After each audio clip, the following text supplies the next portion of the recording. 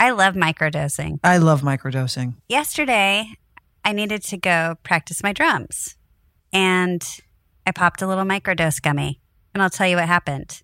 I drummed for about a good 2 hours. That's fabulous. Yeah. I was looking at our new roof, hoping that it wasn't going to leak. And I got some anxiety about it. So I thought, you know what? I'm going to take a gummy just to calm down so I can go to sleep and not worry about this. And I did. And I had a great night's sleep.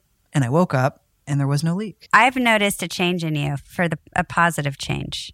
I like to hear that. Yeah. I feel like your mood is like very centered. I'm sleeping much better.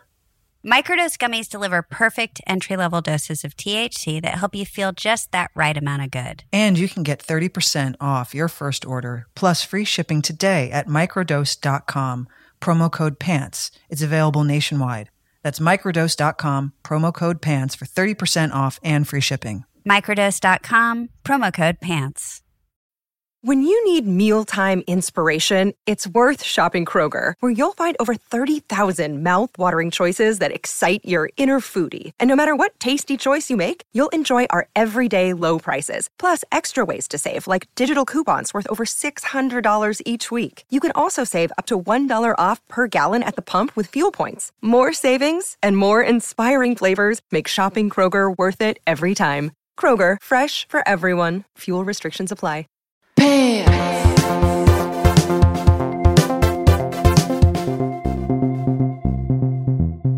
Ooh, losing it. Losing it. Woo! I felt like I was kind of losing it when I was watching this episode. Why? So it fits. Why?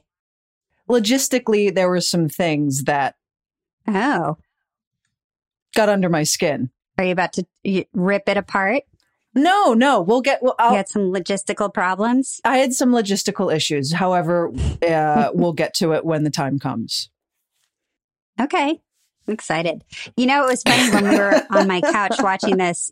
You said you started laughing because you were like, I love when you're writing something down when I'm not writing something down because you're noticing something I'm not noticing. Yeah, I love it. And vice versa. I love it. It's in the details. We write simultaneously at times, and I think, shit, Yeah. we're both picking up on the same thing. Right. But that's okay. I mean, that just means it's obvious. Also, my notes this week, I can't decipher. So I'm going to have to remember. What is this writing? What was wrong with me? Oh my I God. said to you, are you going to be able to read that? It's like chicken scratches. It'll come back. And you said, yeah, I'll be able to read it. I think I was trying to get so much down that I was like, oh yeah, I know what that is. And now I'm like, what the hell is that? Well, we can always hit the pause button. I'm more than happy. I hit the pause button when I'm at home just so I can finish a thought down because it moves too fast for me sometimes. It's a fast show, Kate. You got to keep up. Oh, well, Losing It was directed by Clement Virgo, and it was written once again by Miss Guinevere Turner. AKA Gabby.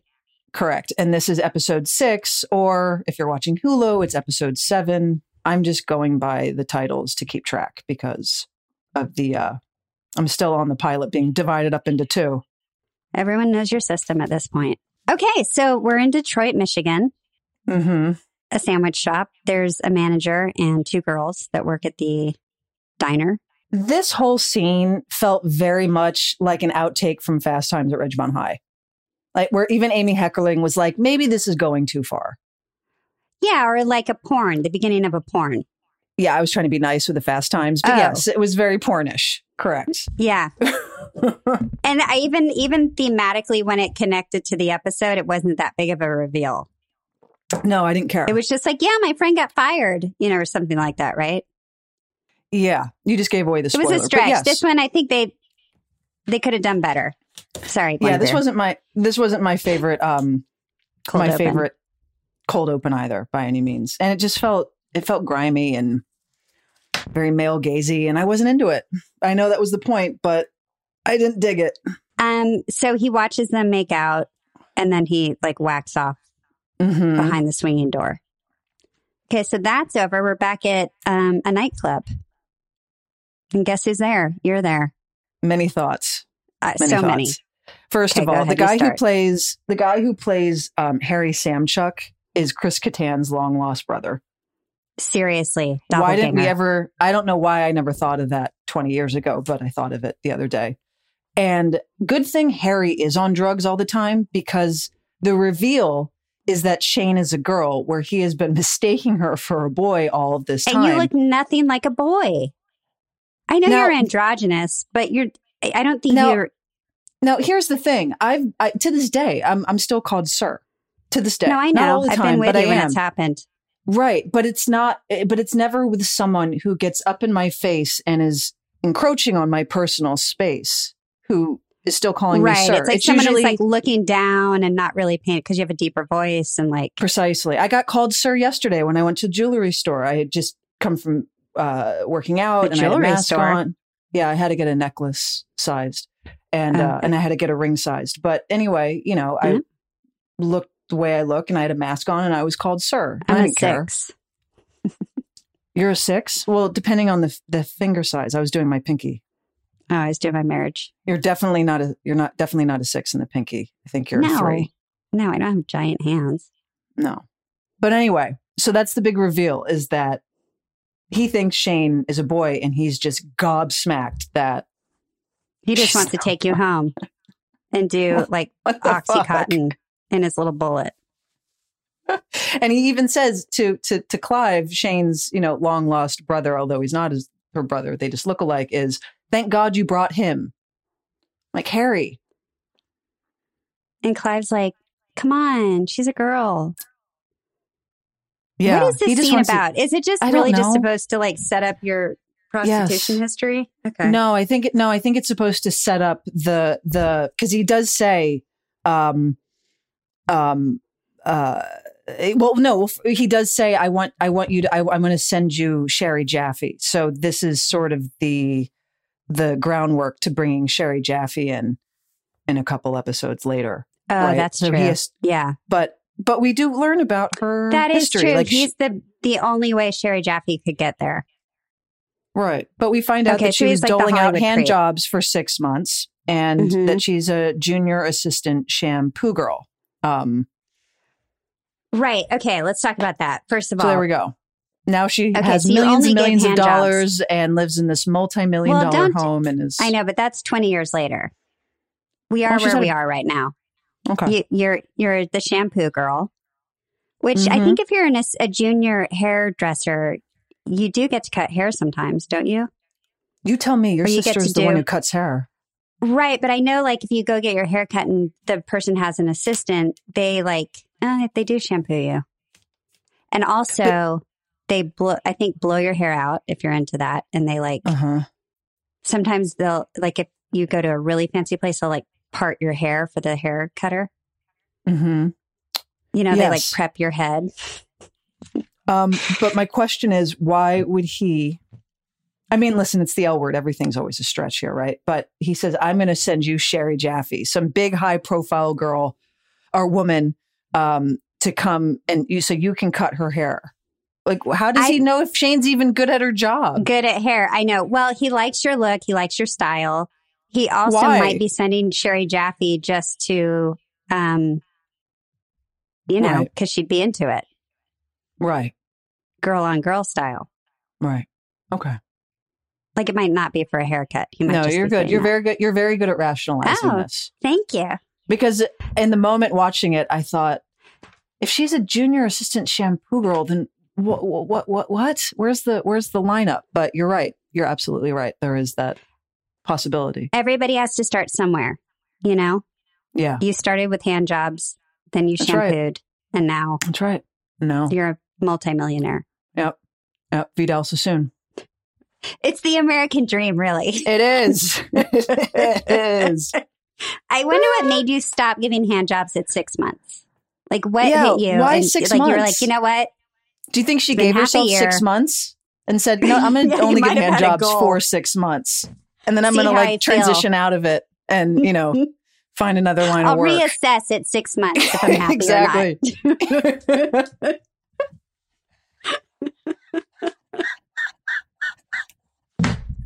Also, doesn't he say something to you like, well, you must be good at those or something? Like, I'm just picturing Shane giving hand jobs and my head is not happy with it. Like, my brain is like, no. Leisha, I don't want to imagine that. Leisha, even back then when I found out Shane used to dole out the hand jobs in the car, it would pop in my brain what the visual would look like. And I thought, this is just all kinds of wrong. It could have been something else. Like you could have just like stripped for them or so. I don't know. Like so there you didn't have to touch them. It's so intimate. Really. Can I say what I rewatched American Honey recently, and there's that scene in the film where she gives the guy the hand job in the oil fields. Yeah, and she's so fully disconnected, but he's into it, and all he wants to do is get off, and she knows that's what she has to do to get the money. And so I actually, oddly enough, thought a little Shane watching that, and I thought, oh, maybe that's what it looked like. Maybe that's what it looked like. Except you're in Los Angeles. You weren't in the middle of a... True. I was on Santa Monica Boulevard. Oh my God. Okay. Anyway. All right, moving on. It's a lot. It's a lot to take in. It is. Okay, so then we're at Tim and Jenny's. He needs to box because he's mad. Can I say my favorite testosterone? One of my favorite moments in this episode is while he's boxing, we go to Bet and Tina. And for the first time, at least from my knowledge, Bet is finally asking Tina what she wants. Oh. She wants a Slurpee, but she's actually saying, what do you want? Right. Do you need that's something, refreshing. Babe? Yeah. And Tina's like, thank God, I've been waiting for 7 episodes to be asked that question. Can I say that I think this episode was sponsored by 7-Eleven? Why? Because, first of all, I need to talk about Bet's Slurpee. She's supersized. Okay. It's really big. It doesn't look like a Slurpee. She also doesn't give it to Tina. I know you were excited that she went to get Tina something, but she ends up on the porch. That's right. With Tim. She never hands it over. That's right. So by the time this scene is over, for sure it's melted. And Bet would never drink an entire giant super gulp of sugar water. Yes. So Tina, didn't get it. And Bet didn't even drink it. Well, because Bet is spending her time over at the home of cheating and despair, she's revealing to Tim, or she lets it slip out, that the affair that's been happening has actually been going on longer. Not only that she knew, but it's been happening longer than what he suspected. I know. And that's a shitty reveal for someone. Like, you think you've heard the worst, and then there's so much more to come. That sucks. Have you ever had that actually circumstance? Happened to me. It happened to me too. It happened to me. And it's a horrible feeling where it's just... The betrayal stacks on so big. Yeah. Yeah. And mine you can't came years later. It.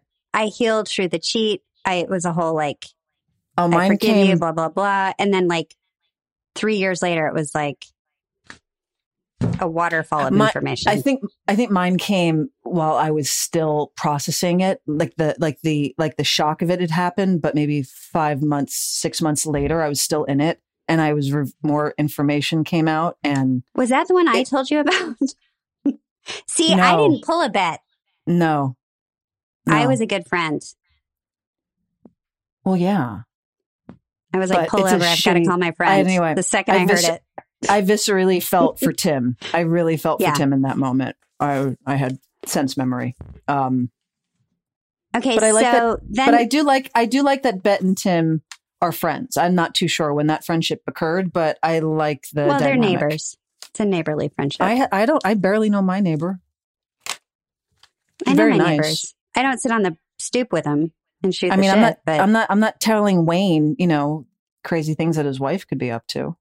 Right. But like you said, it's the L word. Right. Okay, so then I think it's the next day. We're on the side of the road with Jenny. Here we go. Okay. Can I say something about this? Please. This is like Jenny, and first thing I thought, it's like, this is Jenny's rendition of the journey of Natty Gann. Oh. All she needs. Have you not seen that movie? Classic 80s film with Meredith Salinger about a little girl who's going to find her father. Anyway, all Jenny needs... this is my man Katie's favorite movie. Natty Gann is a great movie. Katie. All Jenny's missing is a wolf, because a wolf befriends Natty in the movie. I just want a wolf next to Jenny on the road, and boom, there's the remake. Interesting. Yeah, Katie said that's that was a huge movie for her. Also, side Great note, movie. guess who was also up for the part of Tina? It's interesting you brought her up. It was Meredith Salinger. It was between Laurel Holloman and Meredith Salinger. Yep. Tidbit. Okay. How did you never see Natty Gann? That's in your generation I don't know. too. No, You were too busy building boxcars and having a childhood. I was just watching movies. right. Yeah, anyway, she's on the side of the road and She's writing poems. yeah, Jenny looks like she belongs on the cover of an Alice in Chains album in this entire episode. It's a good reference. I like that. Yeah, Jenny's in a music video in this episode. Yeah. First, we go back to Bet and Tina's house because Bet and Tina are on their way to New York City for a big party that's going to honor Bet, right, for the CAC or something like that. Don't you love Bet's airport outfit? I didn't notice it. I noticed something else. What did you notice? I was just thinking, wow, that's a solid airport outfit. Like she'd really dressed up to fly? Yes. I respect that. I love anybody who dresses up to fly because everyone looks like hell warmed over. Yeah, I'm sorry, but flying has gotten so gross. Okay. What were you going to say? I was going to say that's the most impatient car service. They ring the doorbell. I swear to God, it's like 9 times. It's so inappropriate. It really bothered me. Well, I really wanted Bet to open the door and yell. Well, if Bet had ordered an Uber and was dawdling for too long, the Uber would have taken off. They would drive. Yeah, they drive. We didn't have Uber back then. I know. But my God. And Tina's not feeling well. Tina's sort of like having some sort of, it looked like contractions. How pregnant is Tina? I still can't I don't think she's having contractions. It's like, it better boil some water. No. Well, she goes to stand up and she says, "Ooh, I got to sit down." She goes, "It sounds like a I think that's just contraction." Pregnancy. Okay. I think it's just something's growing inside of you. Okay. Okay, so then we get to meet your roommates, which we were so excited about because, first of all, I was in the scene and I remember being in that scene for some reason. And those girls, I think those 3 girls are used a couple of times. I believe they were in the pilot talking about everyone's finger size. Mm-hmm. Yes. And they're coming up with a name to name a night and a very tasteful name called Twat the Night. Yeah. I thought it was good. I mean, I believe it that there'd be a night called Twat. Okay. But your roommates, they don't match like your, I don't know, they don't match the energy fields. No. I was surprised. And I don't think I even put together back then that those were Shane's roommates. No, you did. I did? Yeah. I have a vague memory of you saying, "Why the hell was I shooting a scene at the Planet all day with your 3 roommates and you weren't there?" God, it sounds so negative. It's called a job. No, that does not sound like me. No, you did. You genuinely, because you didn't understand the logic behind that. Huh. And you also commented, because I had not met them yet, or had we met them? Maybe we met them in the pilot. Anyway, they were in the pilot. They were at the party. Right. And I recall also you commenting about how Shane would never, like, these are not the people Shane would room with in a 1-bedroom apartment. Well, 1 bedroom. That's really the key here. That's the best part of the whole story. And Lisa the Lesbo is back. And so are your eyebrows, by the way. They are. They're starting to appear, which made me really happy. And again, Leash, you talk about this non-existent brother and sister. And I know a lot about them. They have names. They also have children. So I have nieces and nephews. Why did that get dropped? I don't know. But I'm gonna bring this up to Marja. I think we need to meet them. Maybe that's boring, but it seems kind of fun to me. Honestly, I think it's too, I don't know if anyone even acknowledged the fact that, I don't think so, because this is only mentioned in the first, what are we in the 7th, 6th episode?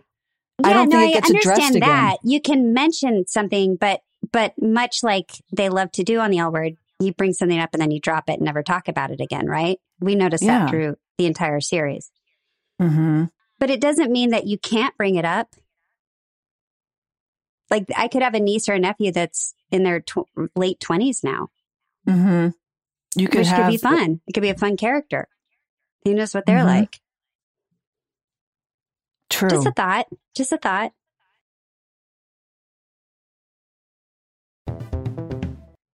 You know, Lisa the Lesbo is really just Mr. Sensitivity. And that's kind of all I'm getting from him, is that he speaks in a very low voice, very monotone and sensitive, and really wants to hear what you're saying. And you're just so... He's like an empath. Yes, and Alice is just so taken aback because someone's actually listening to her and wants to know more. Listening and cares. I mean, that is nice for her. I don't think that happens that often. I understand the appeal. No, it doesn't. That's why Alice is starting to look at him twice. And then I think it's the next morning. Right. We're in your car. Shane's had a bender with Chris Kattan's twin brother, Harry Samchuk, and the gang. And she passed out in front of her. At least it's smart. I mean, she decided Did you do to... Oxycontin? I hope Yeah. not. You did? Yeah, that's what it was. It's the serious storyline.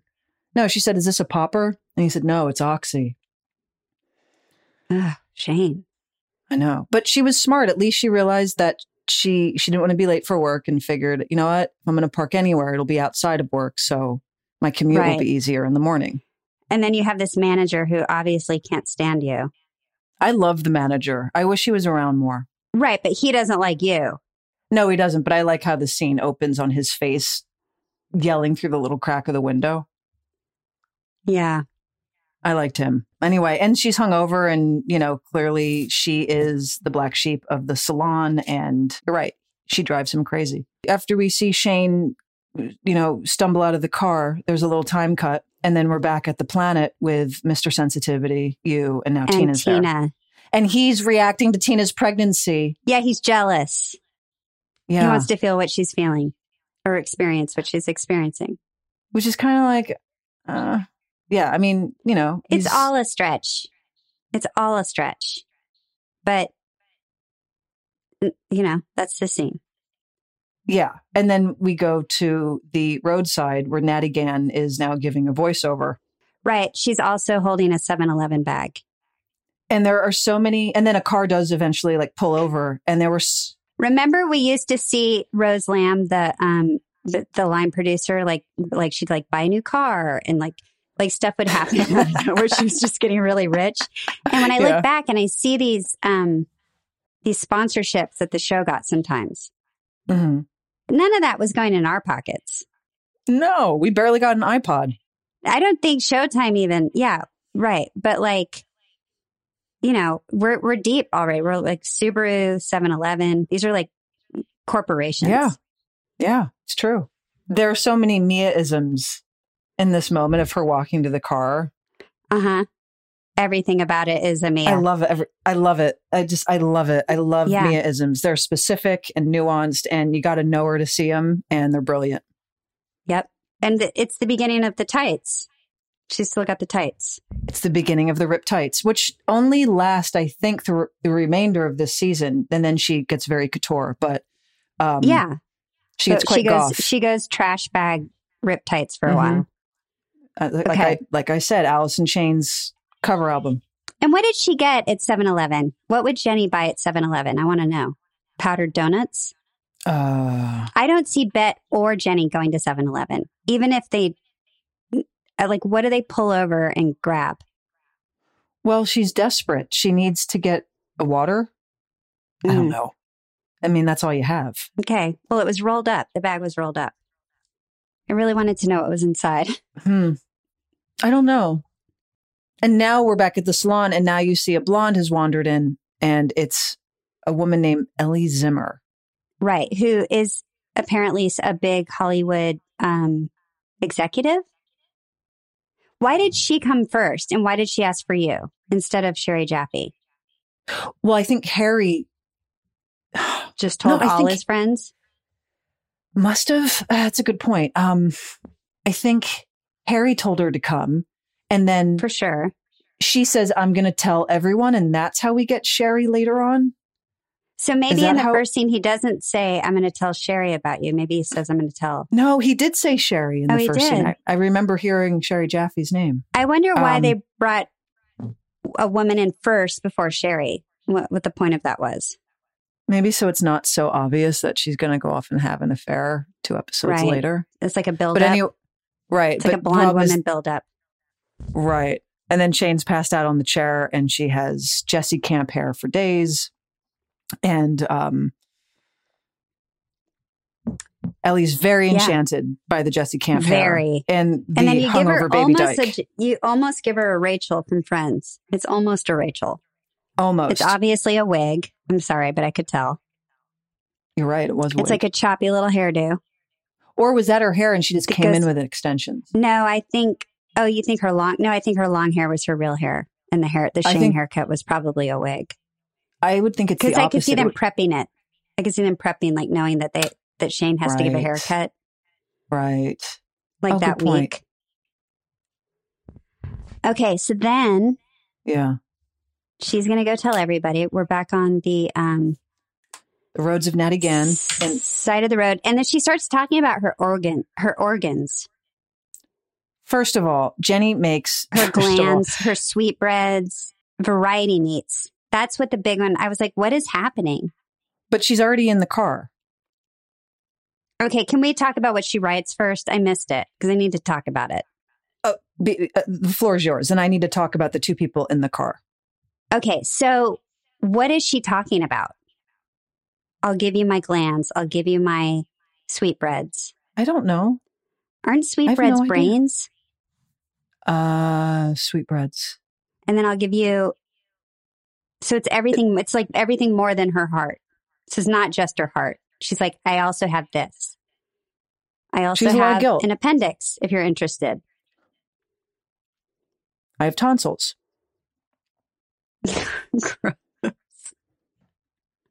She's feeling guilty. I have an eardrum.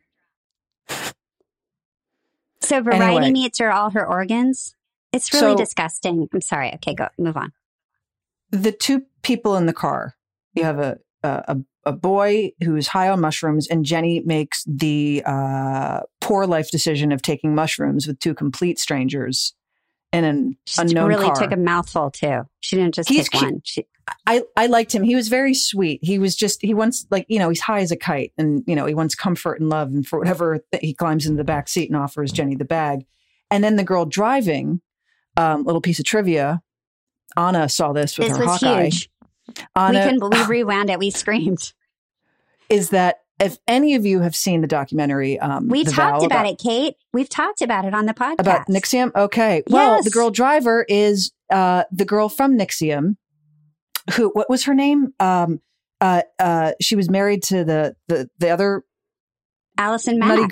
The other nutty girl who got arrested. Nikki Klein. Mack. No, but the girl in the car is Nikki Klein. Clyde, she's the one who was married to Allison Mack. Yeah. Anyway, she was on the L Word. So crazy. Wild. It's crazy to me. Because everybody, it was running rampant up in Vancouver, that cult. Yeah, that was, that's if where you haven't listened to that episode of ours, we went off about it for a while, but it was that was the era. It was a shock that none of us accidentally went for like a weekend seminar to NXIVM. From the documentary on HBO, I don't know if at that point, that girl who was driving the car on our show was in it yet. Yeah, I think that was later. However, it doesn't matter. Who cares? We had someone from the NXIVM cult. I know, totally. And you worked with someone who asked you to go. I did, yeah. Later in a later season. She will remain nameless, but yes, she will remain nameless. I want to give credit also to Mia because this girl has the ability to conjure up tears whenever she wants. Yeah. She can really make her eyes look glassy, which is it's a skill.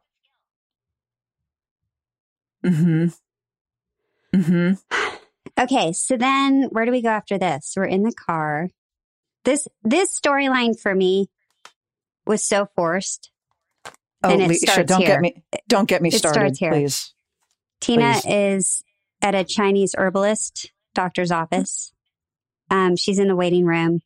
There's another woman in the waiting room, and Marcus Allen walks in and is like, how's the baby? And the other woman in the office was Marcus Allen's girlfriend, who becomes very upset with Tina that she stole her boyfriend's sperm. That's right. I'm not on board already. I'm like, no. And then for the rest of the episode, which we'll talk about in detail. Can I say one more thing about this moment? Is that Marcus's wife gets really upset, and they have an argument where the person who runs the herbalist store is like, you all have to go. And so, they all leave, and Tina's walking out of the clinic, and and then we cut. She's about to walk out of the clinic, and then it cuts to. I think it cuts then back to Jenny in the car, and the last thing I would ever want if I was on mushrooms is to hear Jenny's writing. That would really ruin my high. It's the last thing I would need. But then it cuts back to Tina, and she's still not out of the clinic yet. She's just walking out of it. It's a very odd cut. Oh, it was a bad edit. Yeah, it wasn't good. Okay. But in general, it's bad. Yes, it is. Because then Tina, the whole setup for the rest of the second half of the episode is that Tina's in, fear of her life, really, because... No, for the rest of the episode, Tina's in the remake of When a Stranger Calls. And all of us are in the L Word. Like, she's really... But let's get to those logistics in a moment, because many thoughts on this. Okay. We forgot to say earlier that Tina did not end up going to New York with Bet. Bet went alone. That was important, and we forgot to say that. So Tina's still in LA, Bet's in New York. It's important. And then we see Bet, who's at Provocations in New York, which looks like Provocations in Vancouver. Mm-hmm. And it's a roaring success. And Tina is back at the house, and she can't get a hold of Bet. And this is where she becomes the hero in When a Stranger Calls. Also, for the entire episode, nobody can get a hold of anybody. I have a couple of things to say about it. Well, thank you. So Tina doesn't have a cell phone? Well, that's weird. She only has the house phone, and Bet gets the cell phone? Well, here's my question. Our producer says she used it in the car. So she has the cell phone. Tina uses it in the car, calls Bet. Bet, you got to call me back. Then when she gets home, Bet keeps returning the call later when she gets her messages. But here's the thing. And we're all gathering around the answering machine. But this is where the logistics are just like, I don't get this, is that, okay, so they're playing phone tag. They can't get a hold of one another. And Tina has all of her friends come over. So all of us come over one by one to keep her company. Why wouldn't Bet call one of us? Yeah, exactly, Kate. First of all, call the cell phone back. And then call one of us. And then call one of the friends. Maybe leave something on the voicemail. Because actually one of the characters, because we leave a bunch of messages. Each one of us leaves a message for Tina. And we're saying in one of the messages to Tina, hey, Bet told me that I should come by and see you. So I'm going to come over around 8:00 and we'll play poker, whatever it is. So why doesn't Bet just call us and then we put her on the phone with Tina? It's all stupid. It's all stupid, and it's forced. I don't like forced.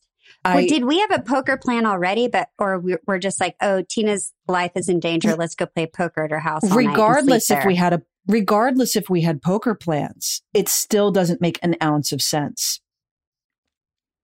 I agree, but I'm just trying to figure out what they wrote. So Bet did call us and say, please go check on Tina. I can't get a hold of her. However, if Bet can't get in touch with Tina, then Bet can call one of her 4 or 5 friends and say, hey, can you call when you get to the house? There's too many people involved to not have the result that happened by the end, which is Bet left New York early because she couldn't get a hold of Tina. There's too many factors that could have been a secondary outcome. The good news, though, of this whole thing is that Kit at least comes through the front door. Yes. Kit's that was a bonus. Front side Kit. Yeah. I love when Kit hangs out with the group of us. It feels like Auntie Kit, and I love it. I know. It was. And then Tim is back at the home of despair and cheating. Well, Tim is getting advice from the last two people on Earth I'd want to get advice from, which is Randy and his girlfriend. And he calls Jenny's mom. We need to figure out her name. Randy's Margot Kidder. Oh, I thought you were going to say Jenny's mom. Sorry. Jenny's mom was played by Margot Kidder in season 2. No, I know. It was brilliant. Or season 3. What Randy's wife's name is, or girlfriend. I'm going to miss them because I really enjoy how awful they are.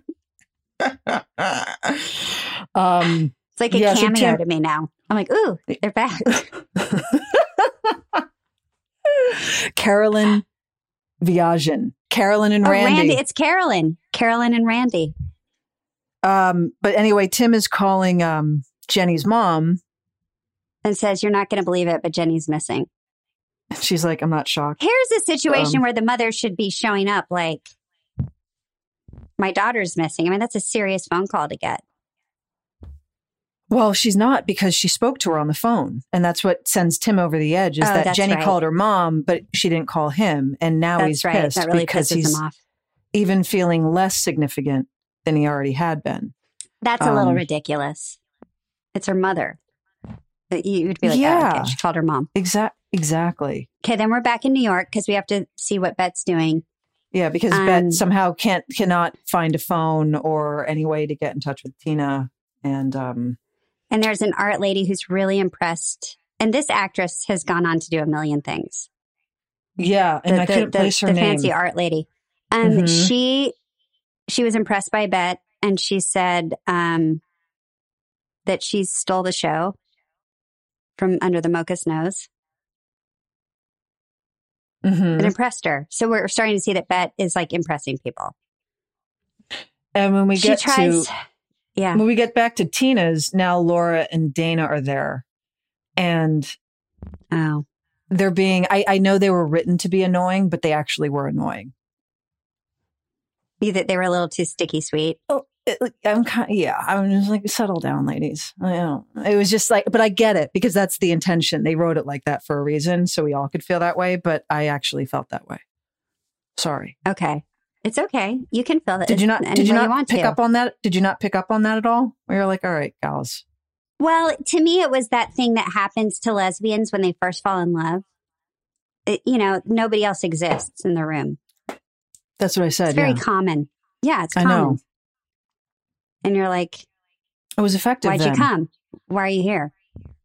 So I think it sent the message. Yeah, for sure. And then, all right, so we go to the planet. Then Tim storms in looking for Jenny, and it's Marina. She's there alone again. Their little standoffs make me laugh now. I love them. I really like this scene. I want like superhero music behind these scenes because they both kind of puff up. This is one of the few times I actually have agreed with Marina throughout the entire season so far. Because she says, Jenny's responsible for her own decisions. Like, yeah, you can get mad at me. No, you can get mad at me, but I'm not your fiance. She's your fiance. You should be having this conversation with her. I'm not saying Marina's innocent. Absolutely not. But yeah, you can't say that. Thus far, she was my favorite. And then they kind of do like a chest bumpy thing, right? Like he grabs her wrist, which I was like, it was a little strong for me. The whole physical part.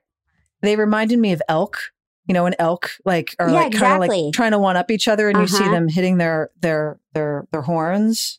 Yeah. They reminded me of elk in the woods. Yeah, it was very like male aggression, but she's a female. So when he grabbed her wrist, I didn't like it. It was too much. And Tim has that horrible line where he says, I know you slept with her, but does it even count? And she says, well, you were there. Right. You saw it. Like, Tim is not at his finest moment in this, but he's also at his wit's end. But yeah, but I don't want her to beat Marina up. I think that's kind of pushing it. No, not at all. And I don't think he would, but are they trying to show like he would be, if Marina was a guy that had, it's like that whole lesbian twist where he was like, if you were a guy, I'd beat you up, but you're a woman and I can't, but I'm so mad like a guy. Yeah, 100%. I think. Yeah. Okay. It was what I mean. I just thought it was a solid scene. Like it was effective. Like okay. you saw them really go head to head. I want someone to make a video of all the Marina and Tim scenes with like Marvel action hero music behind it. I would enjoy that if anybody's bored. All right. So then we're back at Bette and Tina's. Lisa's in the bathroom. And so we all discuss that he's a lesbian man. Everyone's trying to break it down. It's a lot of raised eyebrows. Well, he's also in 2021, it would be called microaggressions towards Lisa because he's getting shamed, right? And in turn, shaming Alice as well because he came with you.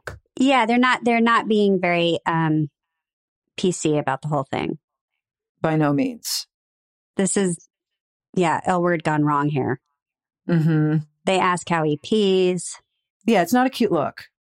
If he's transsexual, it's not good. And none of it's good. Mm-mm. Mm-mm. And then they say that Alice is she a trisexual now?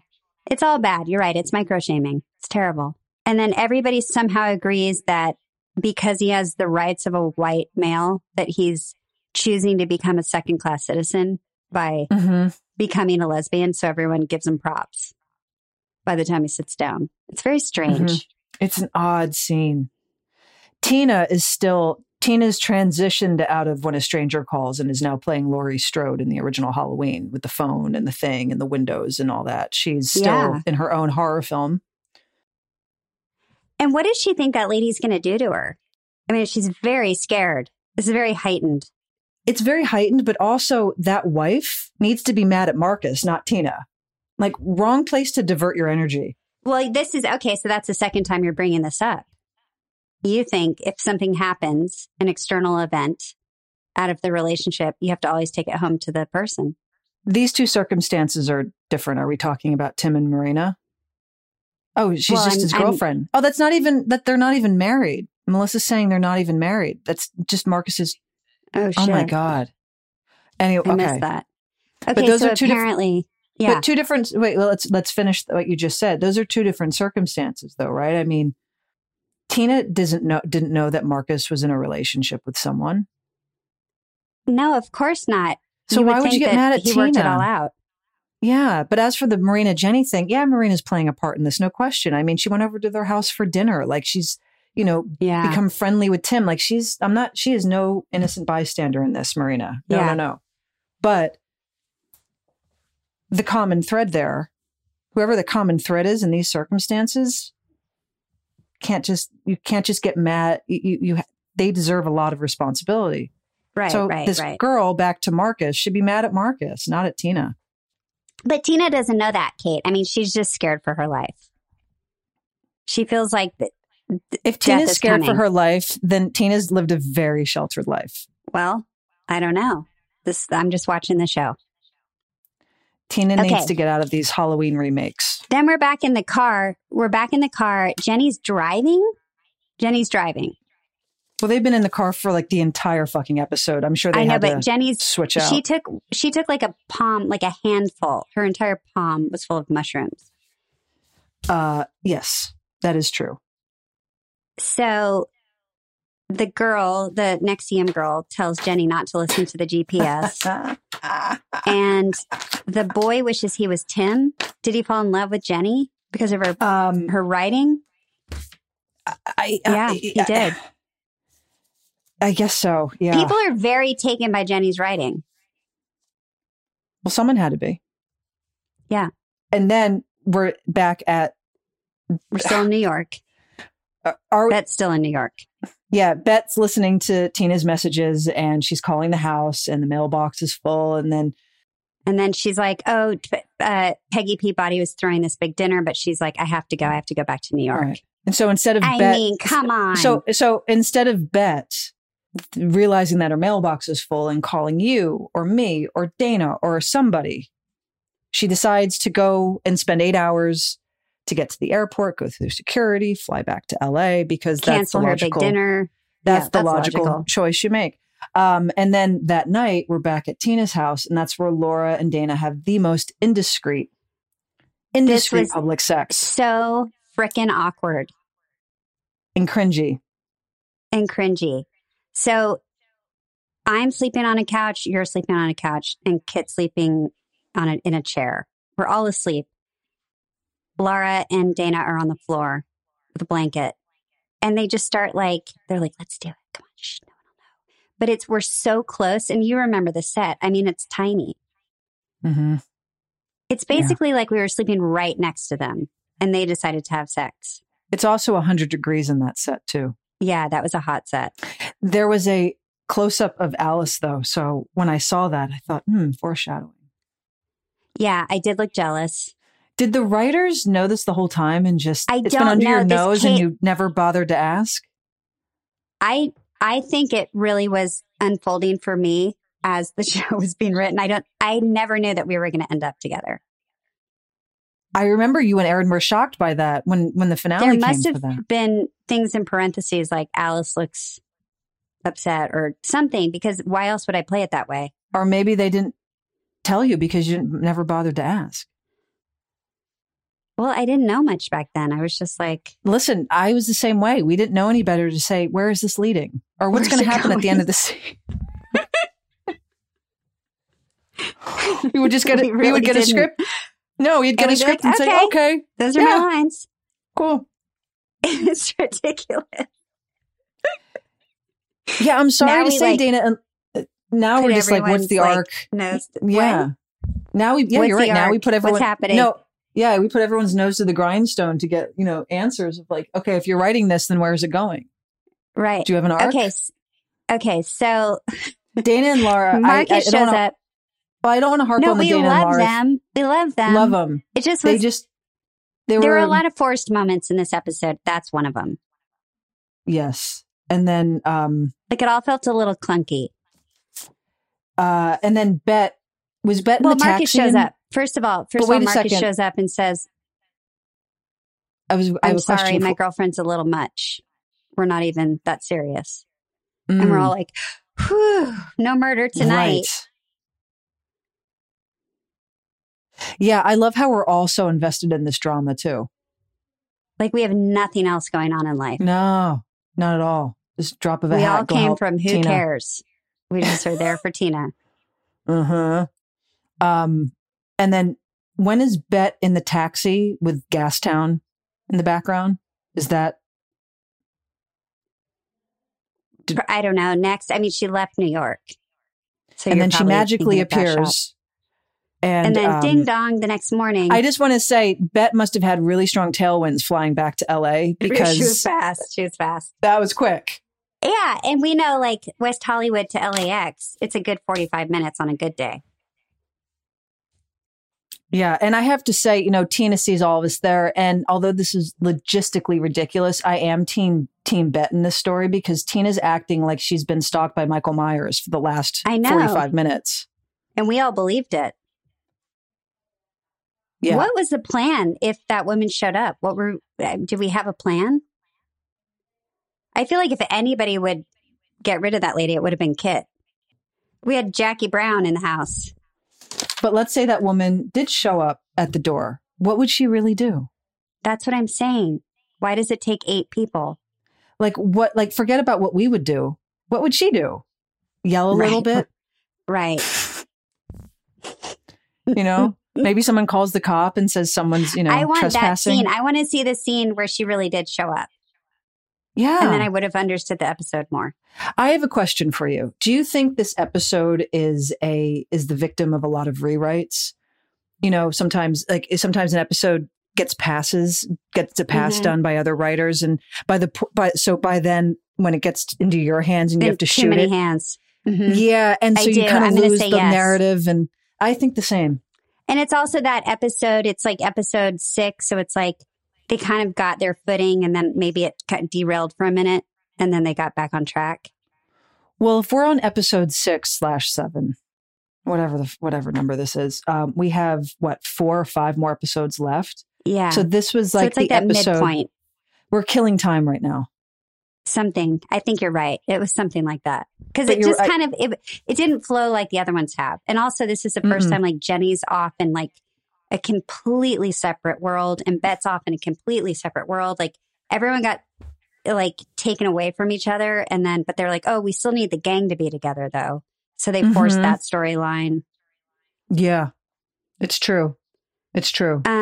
But I'm glad Jenny, didn't, well, so at the end of the episode, she gets dropped off at a 1950s diner, and she puts her Variety Meets poem in the mailbox. And she didn't. Where'd she get a stamp? And she didn't join the NXIVM cult. That is the great outcome, that she didn't join NXIVM. Keith Raniere didn't get her in his clutches. Jenny's a perfect candidate to join Keith that Raniere. cult. Agreed. But she mercifully got past it and didn't have to. Mm-hmm. And that's the end of Losing It. Not my favorite, but it's okay. Favorite. Yeah. You can't love them all. No. Hits and misses. Yeah. I didn't even notice the clothes in this episode. That's how discombobulated the whole thing was. Well, we have next week. Register with me. Next week, I think will be a better episode. Couldn't tell you what it is. We haven't gotten that far, but here's to hoping. I'm willing to bet it's going to be better. Well, thank you everybody for listening to this week's recap of episode 106, the L Word original series on Showtime, and we'll see you next week. Thank you for listening to Pants, a podcast brought to you by myself, Kate Menig, and Leisha Haley. Produced by Melissa D. Montz. Please listen and subscribe on Apple Podcast or wherever you listen to podcasts. And you can follow Pants on Instagram @ThePantsPod. Theme song by Carolina Parra of the band CSS, and graphics are by Love Fox. Say goodbye to your credit card rewards. Greedy corporate mega stores, led by Walmart and Target, are pushing for a law in Congress to take away your hard-earned cash back and travel points to line their pockets. The Durbin-Marshall credit card bill would enact harmful credit card routing mandates that would end credit card rewards as we know it. If you love your credit card rewards, tell your lawmakers, hands off my rewards. Tell them to oppose the Durbin-Marshall credit card bill.